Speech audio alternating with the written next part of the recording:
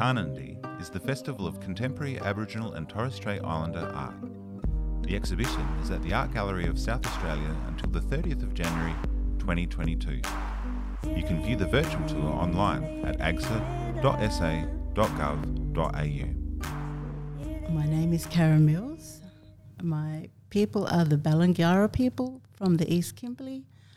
I live in the top end in Palmerston, which is part of the Greater Darwin region. And can you tell us a little bit about the works that you've created? These are specifically for Tarnanthi you created these? Yes, these works were a new body of work specifically for Tarnanthi. I've called the series Someday We Will Walk Together on Country, and the work is based around images to do with fire and smoke in the landscape. Which is quite prominent at certain times of the year up in Darwin there? Yes, the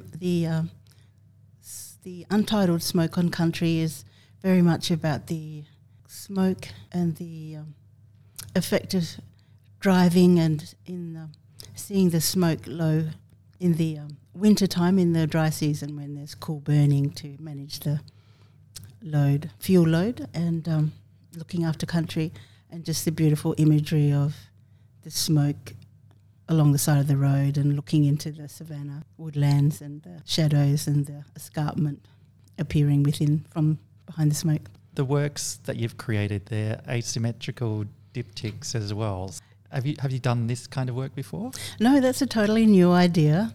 I guess in my mind I've been thinking for a while about wanting to work on something different than a four-sided rectangular or square shape, and the idea of having more sides. So seeing some other artists' work on the internet and looking, I saw some diptychs and thought I would like to try that and make these different shapes to change the perspective and create a different space around the painting. And I can see in one of the works there is one of the shapes that's painted there. You can see it goes from one canvas to the other. But for all of these works, did you paint them the way they're laid out like that, or were they painted kind of, just side by side, or however they fit on your table? Yes, I paint on a table, and yes, the large work were all painted individually on my table with the two canvases side by side. So as we would see them on the wall now? Yes. I left a little gap in between the two so that the paint didn't dry and stick them together. Oh, of course, yes. But I did sweet brush strokes across the both, it was working on one canvas. So, yeah, I worked on them simultaneously, side by side. And there's a video of you creating or working on one of these pieces. It's featured here in the exhibition, and some of the paint is really, it's really, how would you describe it, quite fluid, like it's dribbling and running off the edges. So does that mean you have to work on all of your works horizontally on a table to be able to paint them? Well, that's just the way I work. I'm always never painted vertically. I've always painted on the table because I like to be able to move around my work and look at the surface from very close-up detail, and feel like I know every brush stroke and mark whether I like it or it's going to go at some stage. And yes, that's part of the layering, is just building up these very thin layers of colour, texture. Does that create physical constraints then for the size of the works you can actually work on based on the table and how far you can reach into them as well? Exactly, yes. The table, I think these two works together is probably about the largest, like up to 2 meters, where I can physically paint, because I do like to be able to work across the whole of the stretcher and work all the surface. Particularly when I'm starting a painting, I will just cover it all with quite a few layers of just a single colour, usually a grey. I like to start with grey, and that physical sense of my movement really does dictate the scale of my work. Don't really want to do anything bigger that would require some kind of technical tool to kind increase my brush length. Mission Impossible harness where you're coming down from the ceiling and dangling an over extension, it. a brush extension or something. No, because it's all about my energy. I feel like it's all about my energy that I'm working on the canvas with. And when you're working on these pieces, do you know how you want it to look at the end, or you work on it until you can see that it's in a place it needs to be? Yeah, exactly. I never have any idea of how things are going to work out. I'm really working from layer to layer and watching the paint dry, and then start making, as the layers increase, start seeing different areas of texture, or the colour sits a bit differently, and then I let that guide my next part of the process until sort of reach a conclusion that looks interesting to me and feels like it's the right time to stop.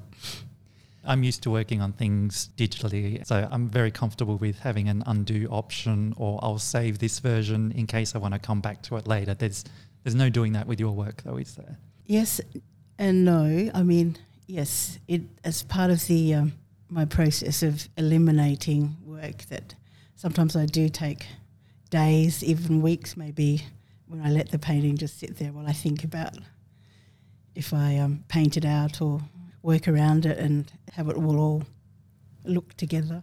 I mean, and usually it's the things I love. Sometimes it's the part of the painting that I really like the most, and I try to save it, but then it's at a point where I have to be able to say goodbye to it, to move the painting along to where it needs to be.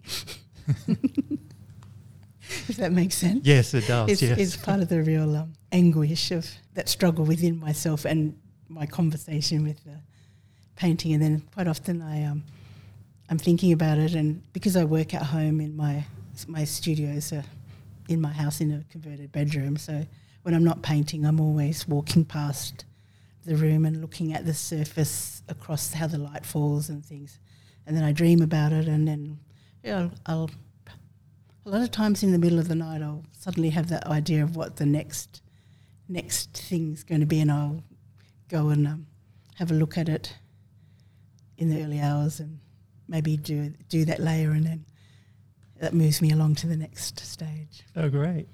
And when you're working on these pieces, is there always a kind of this way is up, or it's not until the work is finished that you'll decide on that?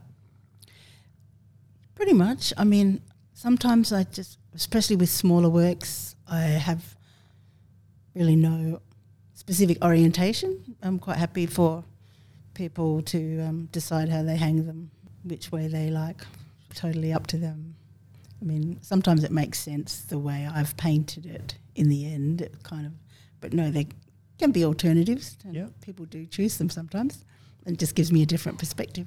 And just on a practical note, with the framing of the pieces, is that something that was done at the gallery for the exhibition, or is that a new thing that you had to deal with in creating these asymmetrical works? It is a new thing because it was all part of my idea of the shape, and I wanted the framing to really consolidate that the two stretches were one shape, and that's how I wanted them to look, with the natural oak, the wood, with the float, the gap, so that they would sit inside but have that nice framing, because this is the first time I've worked with the intention of having the work framed.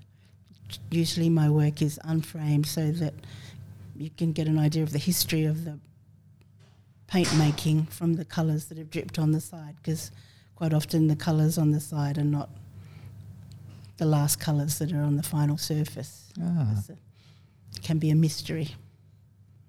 And it had this other great effect then of when some of the works are hung side by side, this negative space between them creates similar shapes to what the frames were. Yes, that's really what I was most excited about, arriving here and getting to see them installed, to be able to look at that negative space, because really a lot of my work is about negative space, and that's within the spatial relationships in the painting, but also the space around the painting. So the way that it's been hung, I really do enjoy the spaces in between.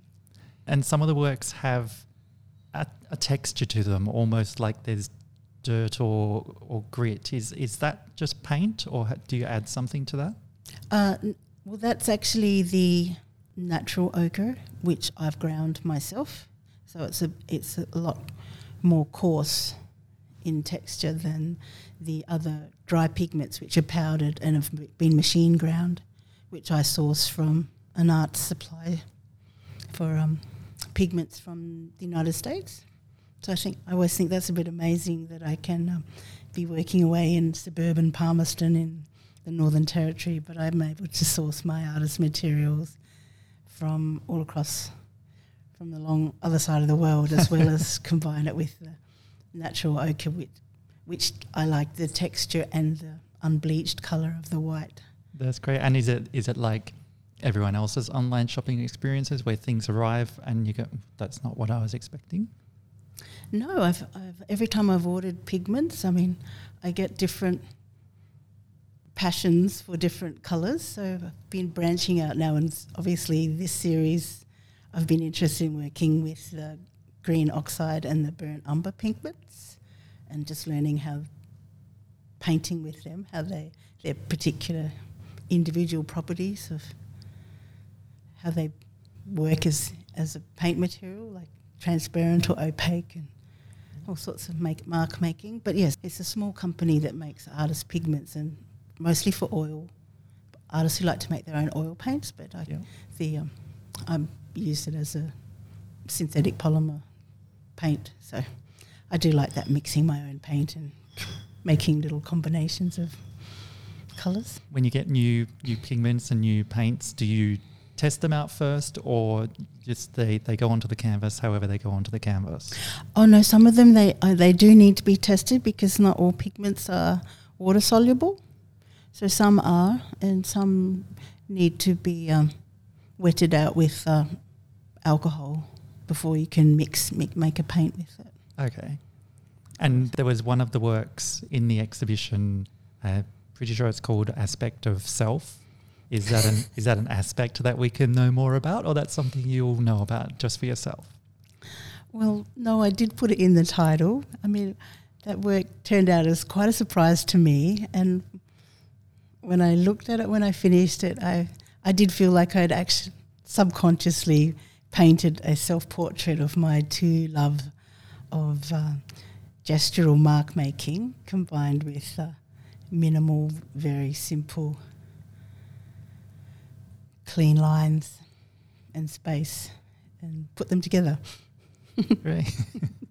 Which I think is probably evident in all my work, that subconsciously there's that tension between those two different sides of my nature.